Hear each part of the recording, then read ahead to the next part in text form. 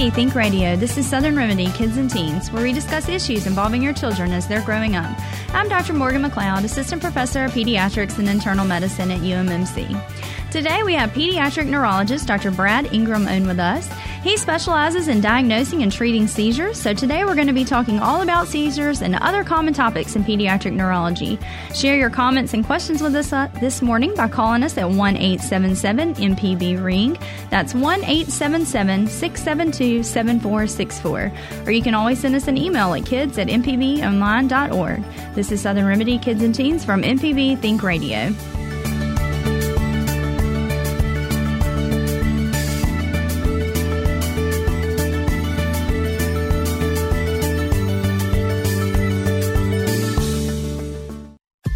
This is an MPB Think Radio podcast.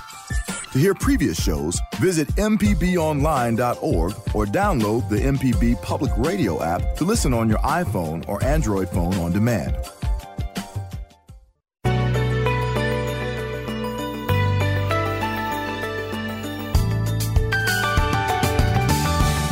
This is Southern Remedy Kids and Teens on MPB Think Radio. I'm Dr. Morgan McLeod, Assistant Professor of Pediatrics and Internal Medicine at UMMC. Today we have pediatric neurologist Dr. Brad Ingram on with us. He specializes in diagnosing and treating seizures. So today we're going to be talking about seizures and all other common topics in pediatric neurology and anything that you may have questions or comments about. We'd love to hear from you, so give us a call at 1-877-MPB-RING. That's 1-877-672-7464.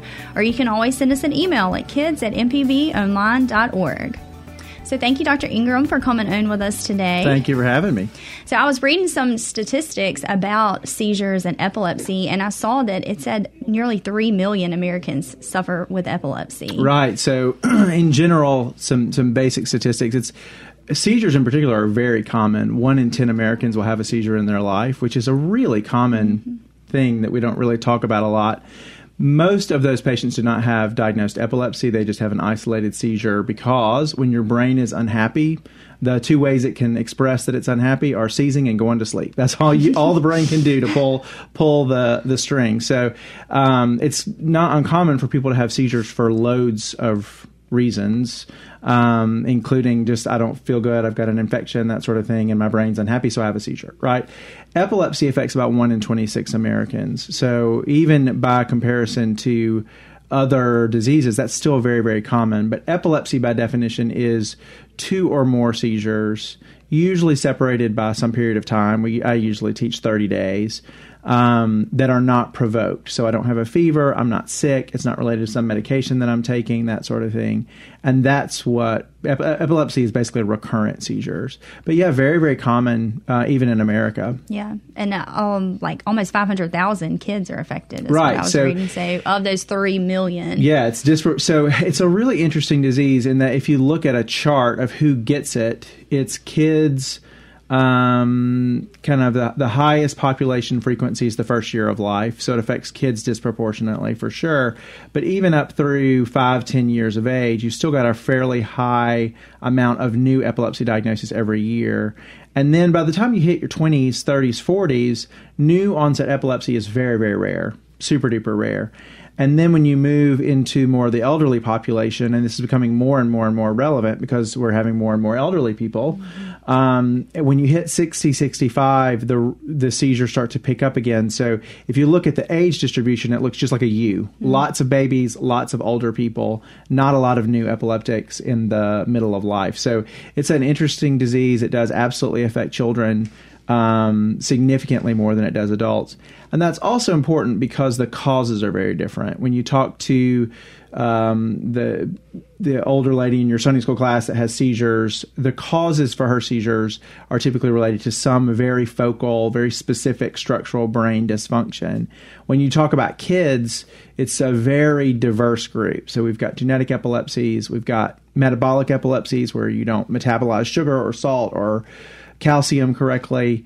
We still have those same focal structural problems, but a lot of ours are from when we were developing and before we were born, not something that happens to us. And then we still have kind of the post-traumatic kind of brain injury seizure. So it's a big kind of catch-all diagnosis for a lot of kids who are going through a lot of different things. So we're talking today to Dr. Brad Ingram. He is a pediatric neurologist. We'd love to hear any questions that you may have, so give us a call at 1-877-MPB-RING. That's 1-877-672-7464. So tell us a little bit about what a pediatric neurologist is and what all you treat, and a little bit about your training, because you have had a lot of training to get where you are today. I'm just a super nerd. So I actually did. I'll do the second question first, and then the first question second. So to be a pediatric neurologist, obviously you have to go to medical school. We all do some training in pediatrics. I did a full pediatrics residency, and then we do a second training series of years in child neurology, where we do a year of adult neurology and then 2 years of peds. So we're a little ADD. We're a little all over the place. Every year is a little bit different than the year before. But when we finish, we tend to be pediatricians who are really good at the nervous system. That's the goal. I did an extra year in epilepsy that's focused specifically on that. So I had a classmate tell me that he did pediatric epileptology because it was the longest thing he could find to fit on his white coat. It's a long word. Only one of my patients can say epileptologist, and that's okay. But so for me, it was a total of 8 years of training. Now, the training has changed a little bit, so most of the people who are doing it now do I was a little bit of a glutton for punishment, so voluntarily did in 7 years what most people now do in 5. And then that extra epilepsy year would be extra. As to what we treat, the nervous system literally affects everything you do, right? We think of the brain as being a clear example of the nervous system, but neurologists actually take care of the brain, the spinal cord, the peripheral nervous system, and the muscles. So really, that's a big part of who people are. And in that disease, the diseases certainly include things like epilepsy. We have MS. We have brain tumors, cancer, spinal cord disease, neuropathies, muscle diseases. So it's a wide spectrum of diseases. And a lot of us end up choosing kind of one part of that tree to focus on. So most epileptologists, most people who focus on epilepsy, try to stay inside the skull. We don't like to stray outside of the skull too much. And then a lot of our peripheral neurologists do more of the muscle disorders or the peripheral nervous system disorders. And then we kind of share the spinal cord. So it's our clinic has a wide variety of doctors. We have doctors that specialize just in headache, doctors that specialize just in pain, doctors that specialize just in epilepsy, doctors that specialize in movement disorders. So it's a really bizarre kind of collection of people that all focus around one organ system. Gotcha. Well, so tell us a little bit about what a seizure, because there's so many different types of seizures out there, and there can be a whole variety of the symptoms that somebody may experience. So what are some signs that your child could be having a seizure? Right. So a seizure, when people hear seizures, they go straight to Grey's Anatomy, right? At the grocery store, jerking on the floor. And that is a large percentage of what seizures look like, but it is also not a large percentage of what there are a lot of, as you mentioned, a lot of different ways seizures can look. Basically, what I tell my kids about seizures is that the nervous system is constantly at battle with itself. All neurological disease and probably a lot of psychiatric disease exists when that balance gets out of whack. And epilepsy in particular is a disease of electricity, right? That's how the nervous system works, is electrical signals. And you are always having this battle. Even a typical person on a regular Thursday, you have electricity and then you have mechanisms to contain that electricity. All a seizure is either you have too much electricity or your mechanisms to contain it don't work right. And then abnormal electricity spreads. Now, that's every seizure, but what you do in a seizure is defined by where that spread happens. So if you have a part of your brain that's related to speech and you're seizing from just that part, a seizure may just be, I'm staring and I can't talk, right? Certainly in kids, we take care of a lot of generalized epilepsies where the whole brain is involved all at once and all they do is stare, right? Mm-hmm. You can have events where you have very brief falls and that's it. As soon as you hit the ground, it's over. Any part of the brain that has a function can have a very small seizure there and cause a seizure that looks just like that function. So I have patients that seize just with their fourth and fifth finger on one hand, and they just flick it a few times, and that's their seizure, all the way up to people who have much more dramatic, kind of what you expect from TV. But I would say the majority of my patient seizures are not the big, what we call generalized tonic-clonic events.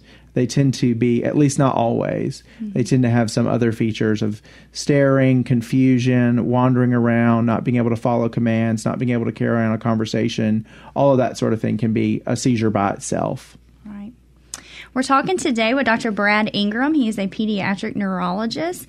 Give us a call with any questions or comments you may have, 1-877-MPB-RING. That's 1-877-672-7464. And we've got Betty on the phone now, so we'll go to Betty. Yes, hey. Yeah, go ahead.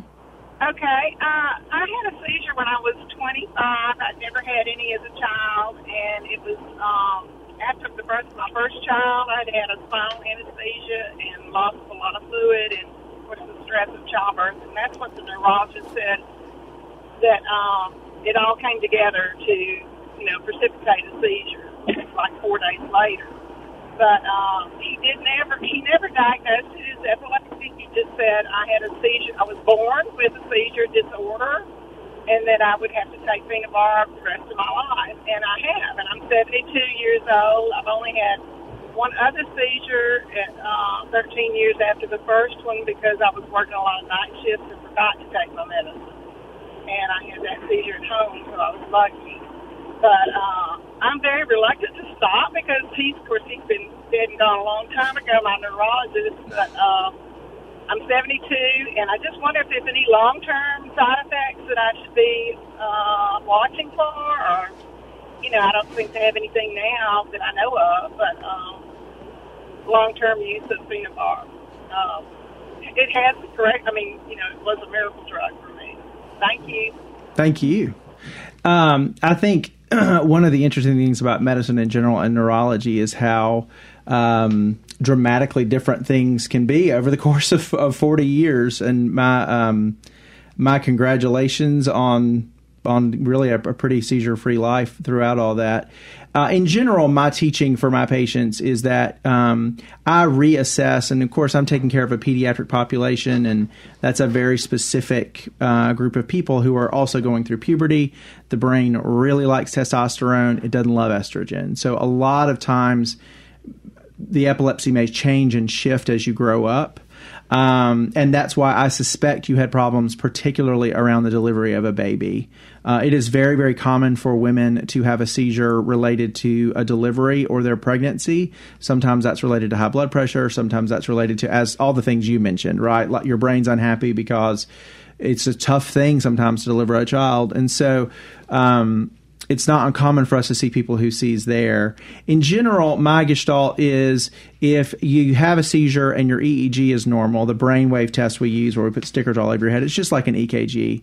It's just of your brain, not your heart. If that's normal, I reassess my patients every 2 years and try to wean them off their medicine. Now, if they prove to me that every time they wean off, they're going to have seizures, then I usually have a conversation with them about we may need to be on this long term, but I think it's worth having that conversation, especially in the preteen and in the teenager, because we're talking about maybe once you start driving, it's really hard to wean your meds. Mm-hmm. So I try to have that conversation with my kids when they're 14, 15, so that if we're going to wean, let's go ahead and do it now before you get your driver's license. As to the long-term side effects of phenobarb, I suspect if there were going to be any, you would already have them. So it's a good drug. It's not one that we typically use as first line anymore. But it's a great seizure drug. The one thing I would caution anyone who's on some of the older anticonvulsants, so if there's a lot of adults listening who have a similar story that are on Dilantin or phenobarb or Tegretol, any of those drugs, is the real risk to your bones. And we don't talk about that a lot, but a lot of those drugs change the way your body metabolizes the hormones related to early healthy bone growth. So if you start phenobarb in your teens or 20s, there's always a risk that you're going to get into trouble with early osteoporosis or fractures as you get older if you're in a long period of time. So I would highly recommend, if you're not already, adding a multivitamin or some Tums with some extra calcium into your diet. Yeah, and you can always talk to your doctor, too, about we have scans for osteoporosis, right? Bone density scans, so that we usually start them at 65 anyway, so you may have already had one, but it's something you can talk to your doctor about as well, right. Getting that set up. And the main reason that phenobarb is a fantastic anticonvulsant, we use it a lot in our very, very small patients, and then after that it falls out of favor a little bit, primarily because it's one of our more sedating anticonvulsants. It makes you sleepy. Right. And so most new moms at 25 these days, if they have a better option that doesn't make them really sleepy, will opt for a drug that's not quite as sedating as phenobarb is. Yeah. Thank you so much for your call, Betty. We'll take a quick break. We'd love to hear from you, so give us a call at 1-877-MPB-RING. That's 1-877-672-7464. Or you can always send us an email at kids@mpbonline.org.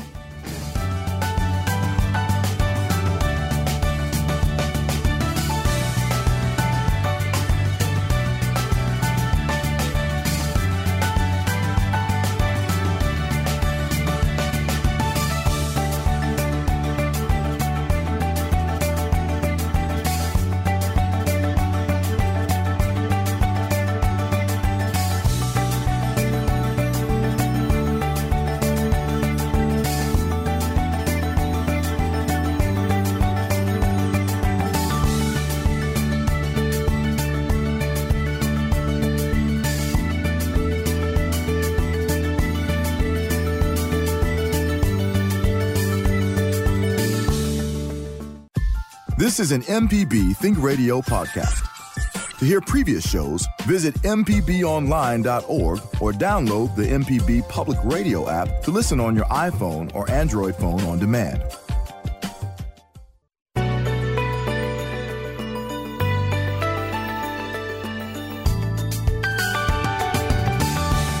This is Southern Remedy Kids and Teens on MPB Think Radio. I'm Dr. Morgan McLeod, Assistant Professor of Pediatrics and Internal Medicine at UMMC. Today we have Dr. Brad Ingram. He is a pediatric neurologist who specializes in treating and diagnosing seizures. So today we're talking about seizures, but any other common topics in neurology that you want to discuss, give us a call at 1-877-MPB-RING. That's 1-877-672-7464. Or you can always send us an email at kids@mpbonline.org. Looks like we've got another caller, so we'll go next to Tara. Thanks for calling. Hi, thanks for having me. Yeah, what's your question today? So my daughter's diagnosed with paraventricular locomalacia. So she does have seizures. It's a very mild case of it. But she also recently got diagnosed with attention deficit disorder. Is there a connection between the two? Tara, that is a fantastic question, and one that I probably discuss 8 times a day in clinic. Very, very, very, very, very common link there. So there are 2 ways to think of seizures and neurological disease. So the first is that, and I always say that, what's the smoke and what's the fire, right? So the first and probably the easiest to wrap our heads around is the seizures are really, really, really bad, and so we have the inattention because we're seizing all the time. And so it's the seizures are the fire, and the inattention is the smoke. But that's very rarely the actual case. Usually, the core concept is that both the seizures and the ADHD are smoke, and the common fire is the early brain injury from the paraventricular leukomalacia. And we see that not just with PVL, but with any kind of early childhood brain. Either the way it was formed wasn't typical, or there's been some sort of injury, because, like I said, the brain doesn't have a lot of ways to express that it's unhappy. The first is going to be potentially the seizures. The second would be sleepy, and the third would be cognitive processing, or my ability to pay attention for long periods of time and sit still and that sort of thing. So they're kind of not necessarily related to one another, but in the sense that one causes the other. But 50% of epileptic kids have ADHD. So it's a very, very, very common, what we call comorbidity, meaning they happen together. It probably just comes from the fact that the reason that we're seizing is the same reason that we're inattentive.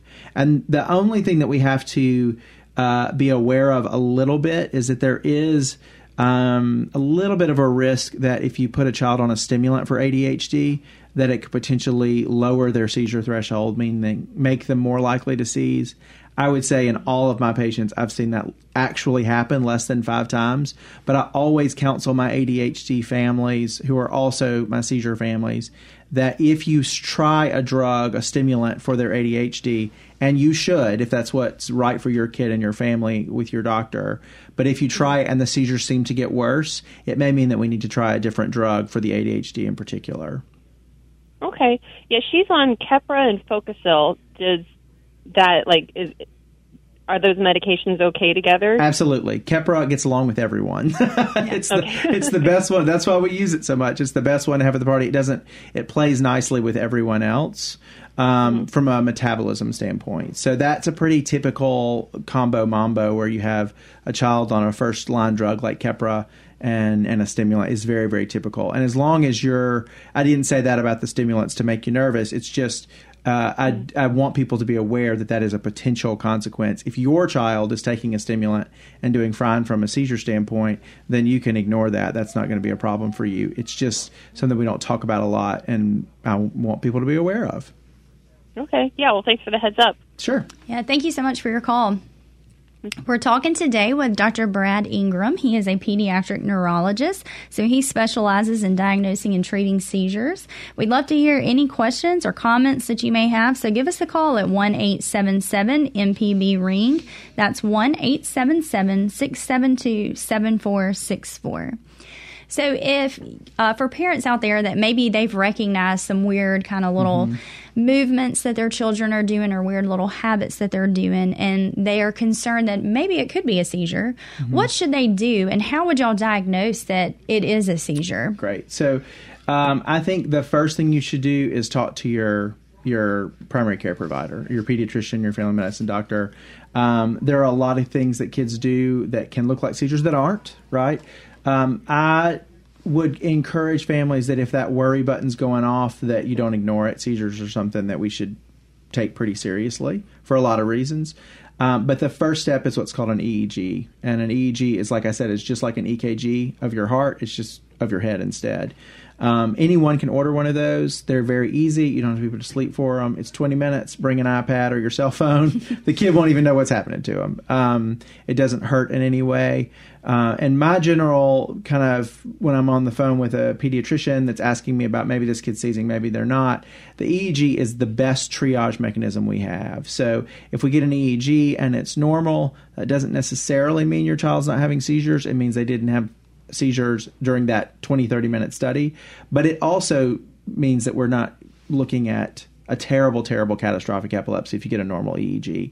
And the opposite is true. If you think a child might be having seizures and you get a very abnormal EEG, then I need to see that kid real quick, right? That's not somebody that we can sit on and wait. And so I think an EEG is a very easy, very fast triage mechanism to see kind of how much should we all be worried and how aggressive should we be. It is rare, but what happens where a kid comes in for an EEG and they get admitted to the hospital from their visit because their EEG is so abnormal and they need help right now, right? So that can be even maybe better sometimes than a history and physical. It can be very, very helpful in deciding what direction that we need to go in. And it also is really, really good at helping us pick our drugs, because some drugs make certain seizure types worse. And we need to know what we're taking care of. After that, if we're still having spells, then we probably need to go see a pediatric neurologist. We have neurology clinics in Tupelo, Meridian, Jackson, Gulfport, and Hattiesburg. So almost the whole state, there's a neurologist pretty close. And have a conversation with them. If we feel like there's something focal to the seizure, meaning there's one part of the brain that's unhappy, then we'll almost always get an MRI of the brain to make sure that there's not a structural problem there that we need to worry about. And then we do treatment. The vast majority of children will be on drug for 2 years. And then, like I said, every 2 years we need to be having that conversation about whether or not they need to stay on it. After that, it's kind of we wait and see what the patient's going to do and what they're going to tell us. And that tends to be the majority of patients' interactions with us is we get an EEG, we may or may not get an MRI, we try a drug or two, we get them under seizure control, and then we move on with our life once we've, got them under control or are able to wean them off drugs. Okay. So you mentioned that y'all have clinics all throughout the state. Mm-hmm. How could somebody get in touch with y'all if they felt like they needed to?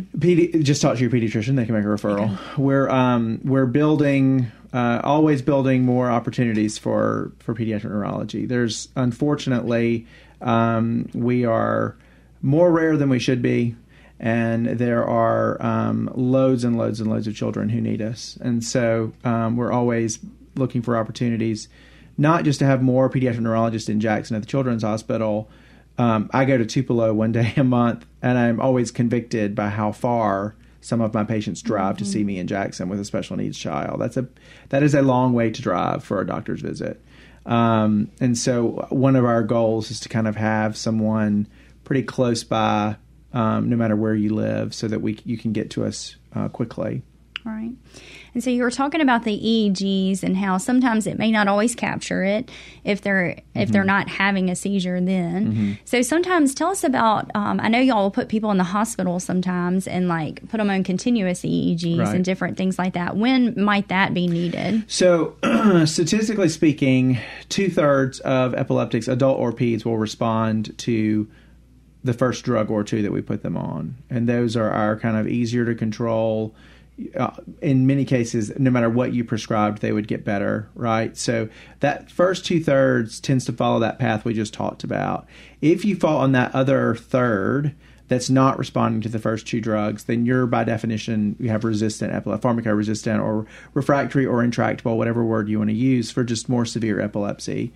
So those people warrant a more aggressive evaluation because they're not responding to the treatments that we're using, and we'll do what's called a video EEG. Video EEG is anywhere from overnight to 7 nights. It just kind of depends on what we need to capture. And we admit you to the hospital. It sounds a lot more dramatic than it is. Getting admitted to the hospital, everyone always, their eyes get really big. It is a very boring hospital admission. Mm-hmm. But we admit you to the hospital. In many cases, we'll hold your medicines, not always, but we want to see if we can elicit an abnormal EEG or maybe even a seizure there. It's kind of a weird place to work where on the board and the hospital, the nurses write the goals for the day, and our goals for the day are always seizures, which is a bizarre thing, but that's where we can help you most. Right. Finding out that information is invaluable. And so the kids love it because we have great movie channels. The parents are bored to death, but they come in, they have a button to push, so if they see a spell, they can mark that part of the EEG, and then I look at every second of every 24 hours of EEG to look for not just EEG abnormalities during the spells themselves, but in between, to look for abnormalities that would go along with the potential for having seizures. Right. And it's really important that we figure out what type of seizure, because our medicines that we use to treat it depend on what kind of seizure you're having. Right. And sometimes I can make kids way, way worse with my prescription pad. Mm-hmm. And so knowing what I'm taking care of, and sometimes it's not even seizures. Kids can do loads of crazy things. And I have taken care of many, many children who came to me on 4 or 5 seizure drugs, and they didn't even have epilepsy. They had something else that was going on, narcolepsy or something like that. And in the meantime, we're buying them all of these side effects from these drugs, but not treating their problem. So a lot of times it is about making sure that we know what we're taking care of. And then the other part about that is if you fall into that third, there is always a role and a conversation for other non-drug related therapies. So we do ketogenic diet on a lot of our kids who have very specific epilepsies. We can do vagal nerve stimulators, which are kind of like pacemakers, but for your brain, that reprogram your brain to stop seizing over time. And then in our most significant cases, we'll actually do epilepsy surgery. So we will resect either the lesion that's causing the seizure or the lobe of the brain that's causing the seizure, or even in some cases half of the brain, to resect the diseased half of the brain to fix the epilepsy. And that's of particular importance to kids because we always talk about how in adults, when we talk about stroke, time is brain. In kids, time is development, right? So the longer we let a child have a very refractory, very terrible epilepsy and don't fix it if we can, we're not always successful, but the longer we wait, the bigger a hit they're going to take in their long-term development. So over the past 10 years, epilepsy surgery in children has become significantly more aggressive, because what we're noticing is if we wait until you're 16, 17 to do your epilepsy surgery, instead of doing it when you're 2 or 3, who you turn out to be in the long run may not be quite as robust from a development and a cognition standpoint. Right. So we're talking today with Dr. Brad Ingram. He is a pediatric neurologist, and he specializes in diagnosing and treating seizures, but we can talk about any other topic in neurology that you may have. So give us a call at 1-877-MPB-RING. That's 1-877-672-7464, and we'll take a quick break.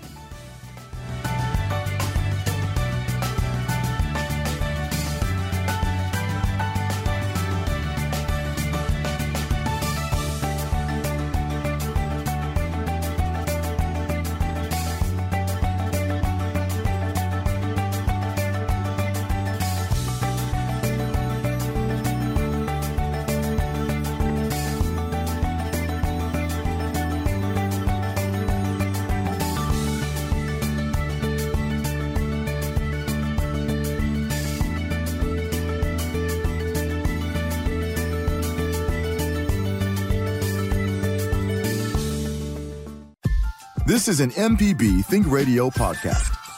To hear previous shows, visit mpbonline.org or download the MPB Public Radio app to listen on your iPhone or Android phone on demand.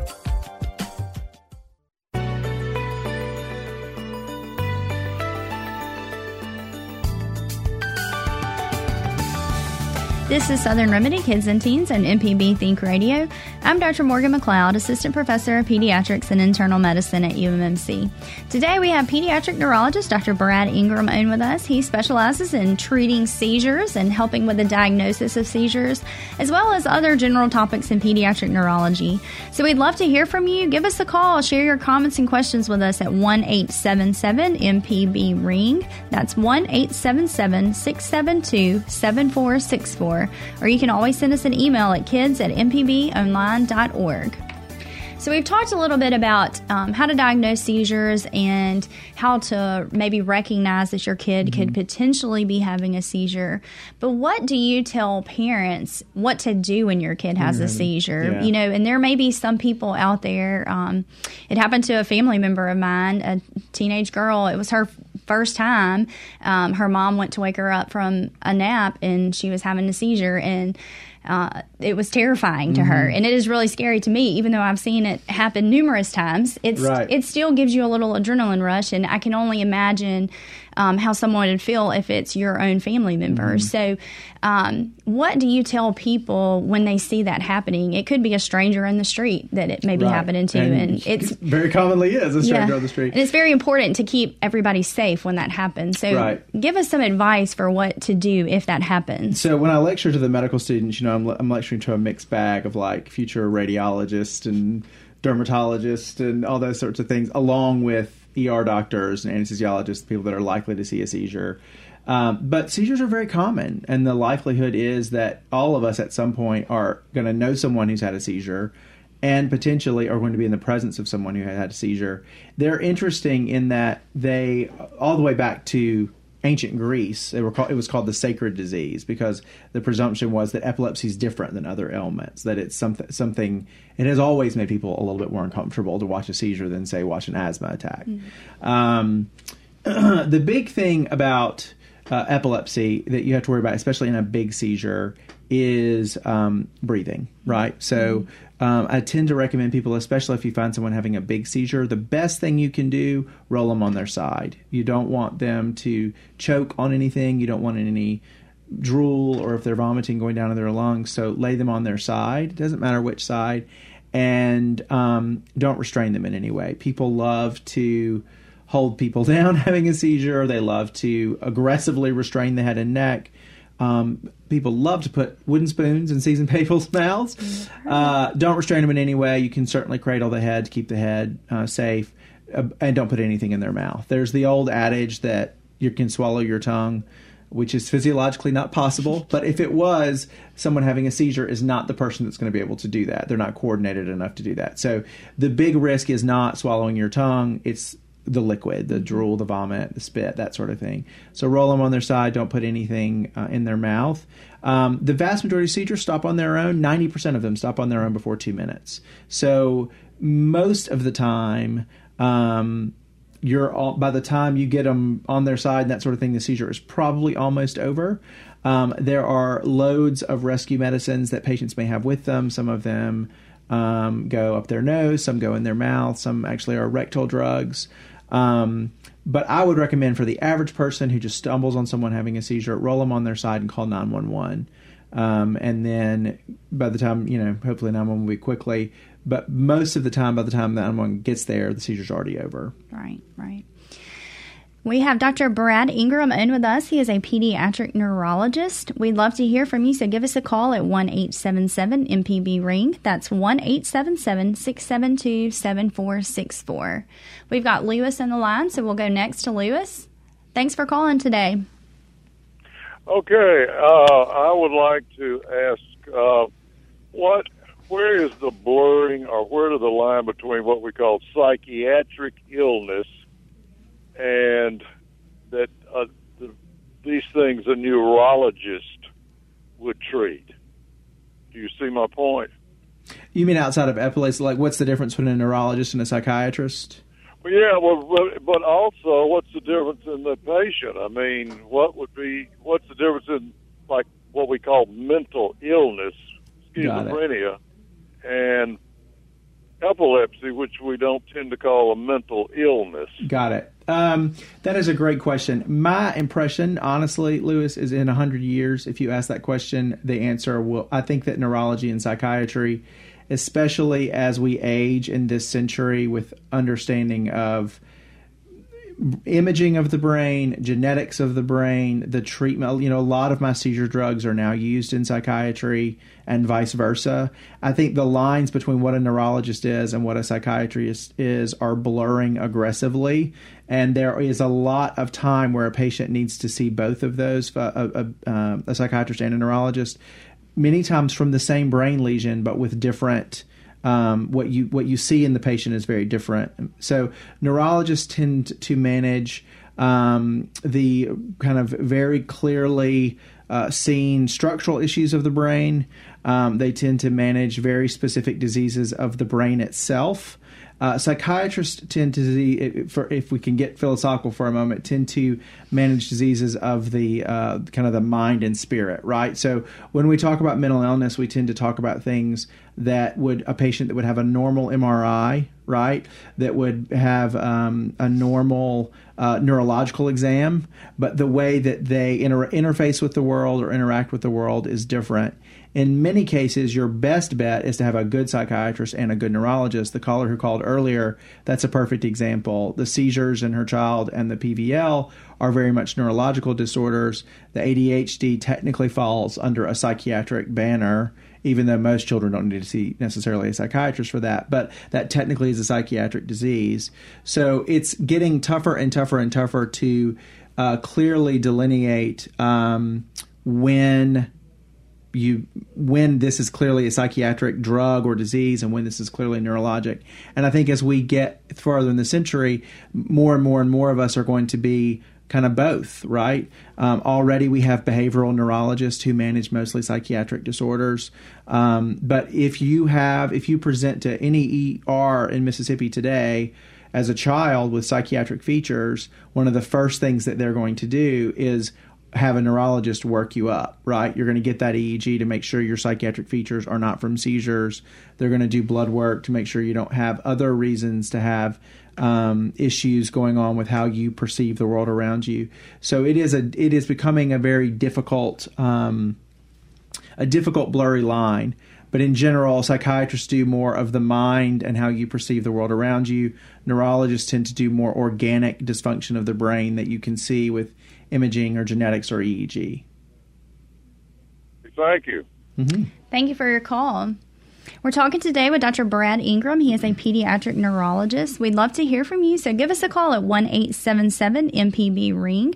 That's 1-877-672-7464. So what all does treatment of seizures entail? Most of the time, you talked about medications, and you kind of mentioned like some other things that we could do. So what is our goal with treating seizures, I guess would be my question. So sometimes we can't always stop the seizures from happening. So what's kind of our goal for that? So it's a sliding scale. It depends on the patient that's sitting in front of me. My first goal is always seizure freedom. Right. That's the gold standard, what we're aiming for, what we go for in every patient is fixing it so that you do not have seizures. Period.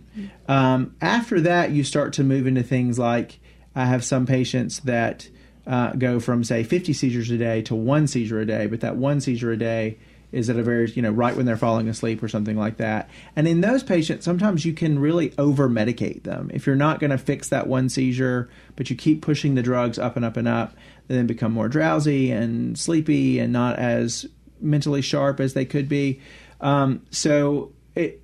Our original goal is always seizure freedom. And then after that, it turns into function, right? I want you to live your best day today.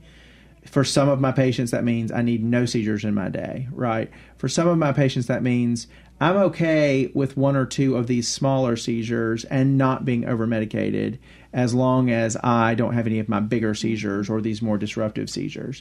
So I feel like that conversation needs to be had at every clinic visit because the family's goals may be changing as the child ages, and especially in children who are having seizures as part of a bigger picture of neurological disease.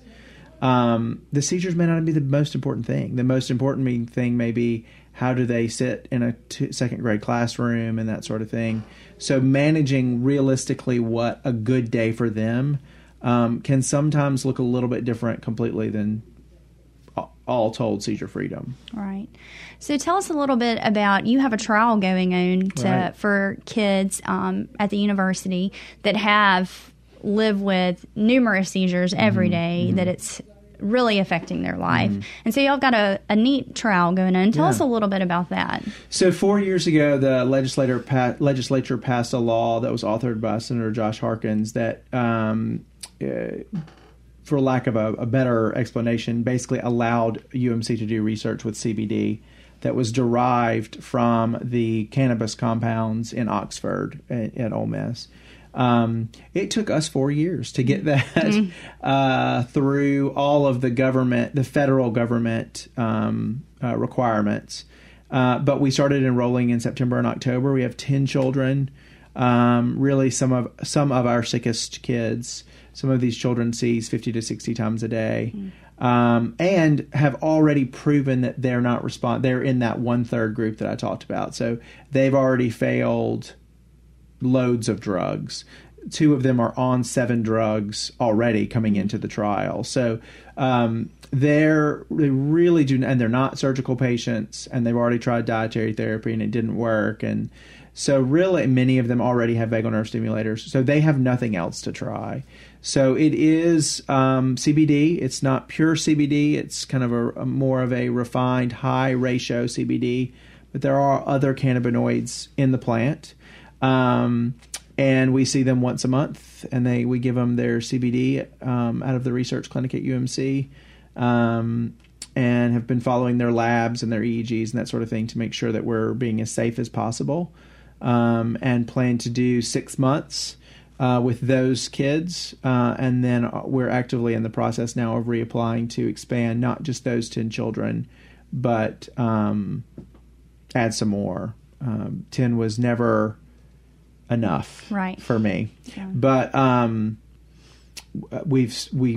early studies were about, is this safe, is it tolerable, and it has proven to be both of those things. So now we need to move into how successful it is, which is a different question. Thus far, we've had really promising outcomes on most of our patients. No one has gotten worse, which is an irony for seizure drugs. Most seizure drugs, somebody gets worse on the treatment. And even aside from their seizure counts, many of them are sleeping better, are interacting with the world better. That goes into that conversation that I was having about what's your best day.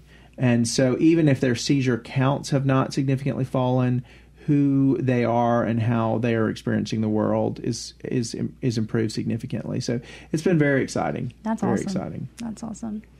We'll go next to Lynn real fast before we have to wrap up. Thanks for hanging on for us. Go ahead, Lynn.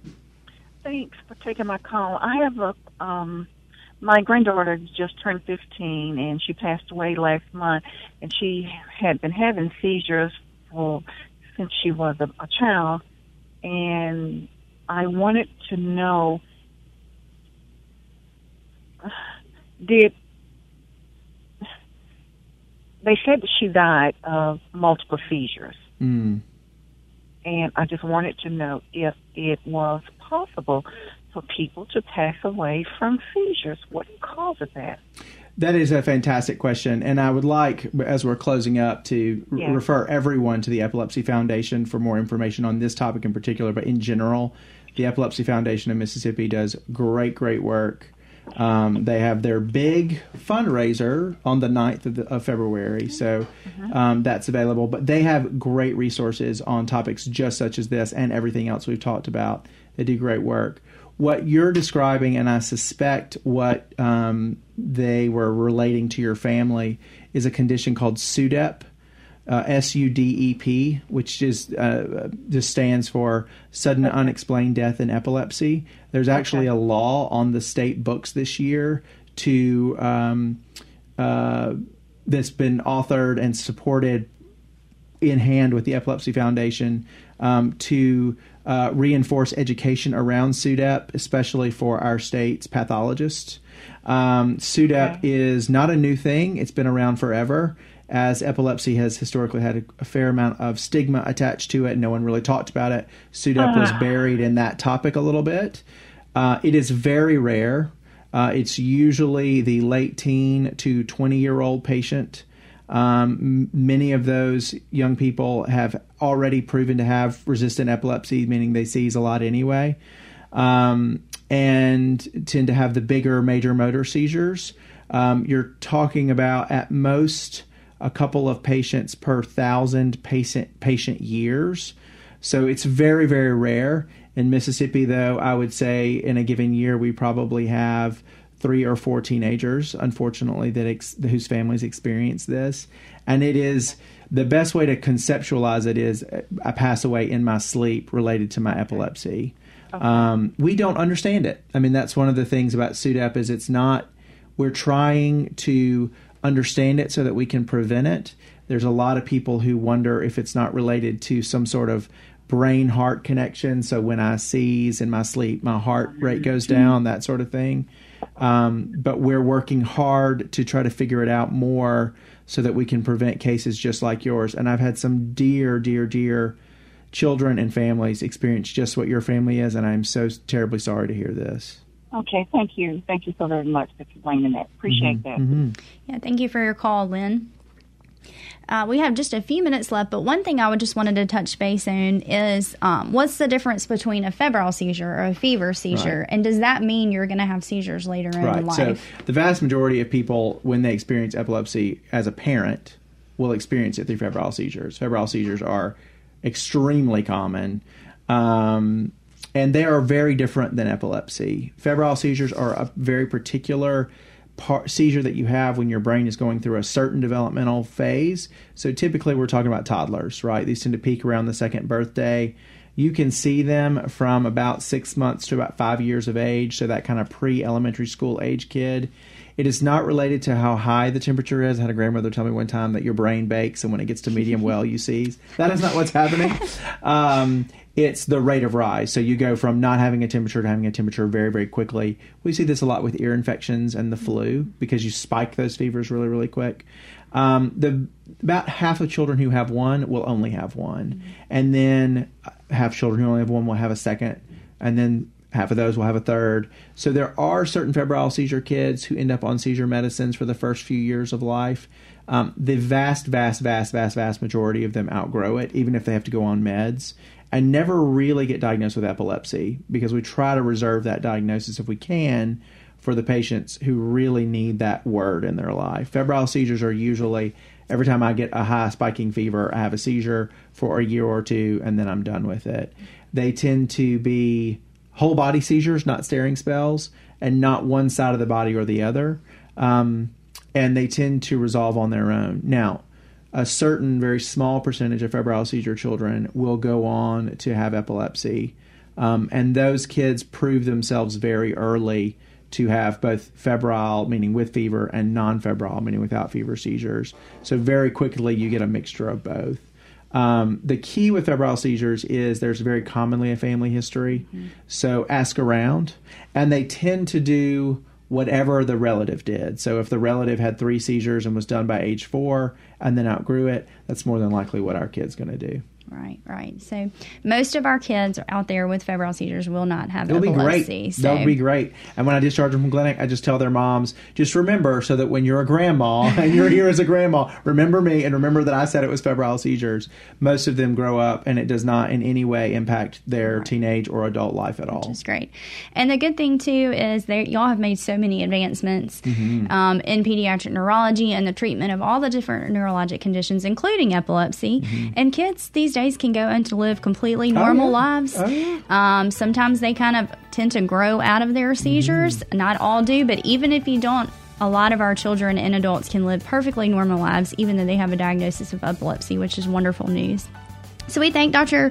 Brad Ingram for being on with us today. This has been Southern Remedy Kids and Teens. It's a production of Mississippi Public Broadcasting and Think Radio, and is funded in part by a grant from the University of Mississippi Medical Center and generous support from listeners like you. Today's show is engineered by Jay White. I'm Dr. Morgan McLeod. Join us next Thursday at 11 for Southern Remedy Kids and Teens, and stay tuned for NPR's Here and Now, coming up next on MPB Think Radio.